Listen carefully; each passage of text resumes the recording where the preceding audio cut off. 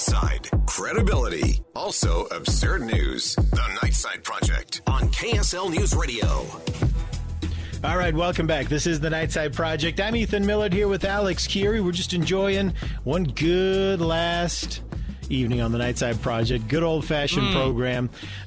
One of the real highlights of the last 3.5 months has been for us to be able to meet and get to know one of America's great entrepreneurs, a man who, during this coronavirus crisis, has just repeatedly reached out and grabbed the economic opportunities that popped up in the most unlikely places. So, Steve, out in West Valley, I think his businesses are located. This was the first commercial back because we didn't know, but there was a massive stimulus coming most of America's way, and Steve, of course, he's a businessman first, and he popped up on the program.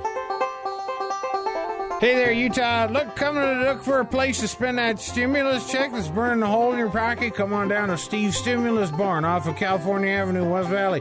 Who has time to shop around in those big box stores online when everything's out of stock and Amazon workers are on strike? Here at Steve's Stimulus Barn, everything's priced exactly after taxes at $1,200, so you know you're getting a great deal. Used motorcycles, rare breeds of miniature ponies, that Toyota Cressida you drove in high school, a box of insulin. We've got it all for you. You can have it for $1,200.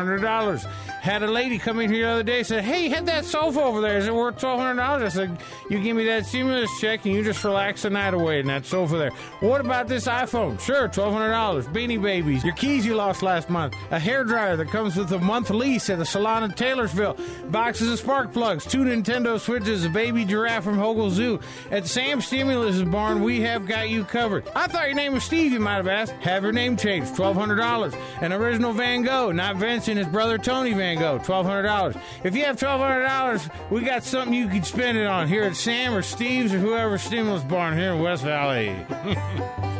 West Valley. He started with if that baby giraffe is still there, I'm going to go down. Well, and no, pick it Hogle up. Zoo opened back up. They bought it back. Oh, all right. Yeah, but guess what they got it for? They bought it back, or they'd pawned it. Well, it was a consignment situation. Okay, they couldn't get rid of it, but they bought it back for you. Guessed it, $1,200. Yeah. All right. Good deal. So you'll hear some more of these, Steve. We appreciate everybody's text messages coming in of well wishes. The thing is Ethan and I are both employed. Ethan has a different job, not in this building anymore, and I'm still I'll still be doing KSL's Unrivaled 7 to 9 right here on KSL News Radio. Yeah, I work in the financial world. I invest people's money now. Jeez. Who lost that bet between you and I? That was you, man. I know, but congratulations. The thing is you actually get to hang out with your family during the evenings, and I congratulate you. I don't know what that's like. Nice. I have no idea what that's like. Haven't been able to do it for the past 15 years. All right. Yeah. Millard, we got a lot of things to get through. I wanted to make sure that you understood also that there are a couple things that are worrying a lot of people. Now, one of those is just returning to daily, regular life. And so there was an article that I read today, and I want to know what your thoughts are on going back to what would potentially be a quote-unquote normal day for Ethan Millard. Ethan, I want you to take yourself back to pre-COVID. Pre-COVID. I don't even know when that was. Really, honestly, I think about COVID happening the day that Rudy Gobert was diagnosed and we canceled the NBA. That was kind of the kickoff. Honestly, it was. Right, and then school was canceled the next – that was a Wednesday, and then school the next week, starting that Monday, we didn't go back. And we haven't been back since. If you're in the Salt Lake School District, you're still never going to go back. So, but in that sense, it's been a weird time since then. Then the earthquake happened the week after, and somebody said via text, the Nightside Project can be summed up in 3 words. I felt it.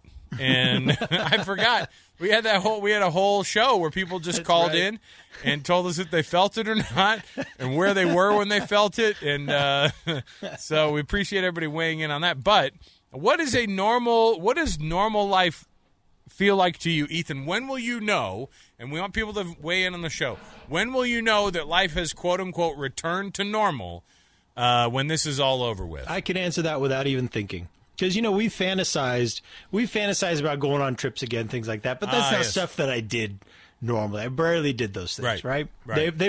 They're fantasy now. They were fantasy then. They were bucket list items then. They were bucket list items then, and now there will be activities that will actually kill you. Technically, still bucket items. Yes, thanks to the evidence supporting masks and how effective those are, we've really opened up to a lot of other things. It's improved the situation at work tremendously. But I'll tell you what, it's dinner and a movie. Oh, dinner, movie, and I don't mean to sound cliche. That's why I know things are back to normal, because I'm still kind of keeping restaurants in a little bit arm's length, and of course movie theaters are for the most part, it's still not something that we do. Yeah, but we're still a little bit touchy around large crowds. Is your wife more? Is she more nervous about going out or less nervous than you going out? No, I think we're on the same page. So what about for you, Alex? How are you going to know? Same thing. It's the same answer when you and I get to go back out to dinner and lunch again. But you're talking about you and me going out for dinner and movie, right? That's right, like we used to. Yeah, all those friends.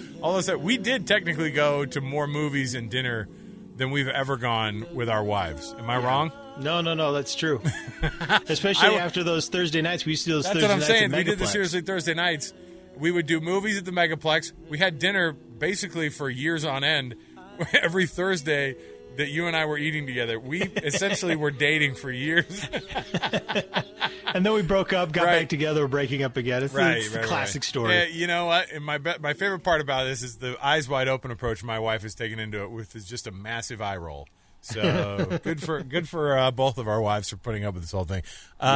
Ethan, also during all this, the Daybell situation has been has also been in the very middle of all of some of the most insane event in my life and our kids' lives. We have one of the most insane news stories that has also broken during all of this, and I want to make sure that no one forgets that even during all of this, people are trying to get away with tons of crimes during COVID, and I don't want you to forget. Don't ever forget the Daybells, okay? We do not want you to forget, even though COVID's a tough thing. We're going to keep bringing you hard-hitting Daybell news during all of this, so you don't forget who Chad and Lori Daybell are. There's another big story that we followed over the course of this last few months, right? And it actually came to a resolution today, and that is Susan Powell's parents. Right. We had Chuck and Judy Cox filed a lawsuit against the state of Washington saying that they blew it, that they didn't do enough, and that they didn't follow policy, and that they are partially responsible for the death of Charlie and Braden. And they were awarded today $98.5 million in damages. I saw Dave Colley, our colleague, wandering around the building because he was doing a bunch of TV interviews because it came down. He goes, and I said, "Hey, this is a wild day for you." Dave actually filled in a couple days when you were gone on a weird vacation during the middle of a 3-month run of the radio show being back, and you're like, "I'm going to go on vacation." It was not vacation. Dave Colley came in and reminded us just about how fascinated we are with that story. Made comparisons to the Daybell story on top of all that, but today the news is $98.5 million. And you know what's interesting about that? The word congratulations that people are probably saying to them is probably the worst congratulations you could ever say. They'd give all that money back to have their daughter and grandson. It's the weirdest way to say congratulations. You go, "Oh, good, congratulations." At the same time, though, you're happy that that this happened this way. After all that happened, we know they'd give it all back to have their family back. Well, and think about how many years it took. Also, just the years of. And the years off their lives, essentially. And you know what? Because we know the Powell family, and we know what good people they are, or the Cox family, pardon me, and we know what good people they are. They're going to do a lot of good with that $98.5 million, aren't they? I mean, they're going to do a lot of good honoring those kids and making some changes in our world. And I'm interested to see what they do, because they're going to get activist with it. I know they will. Yeah.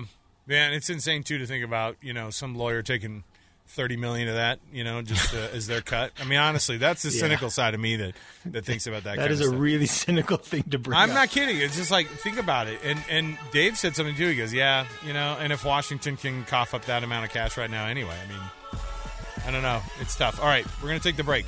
We're taking your texts, and we appreciate your well wishes. Going to miss you guys. Thanks for the memories, news, laughs.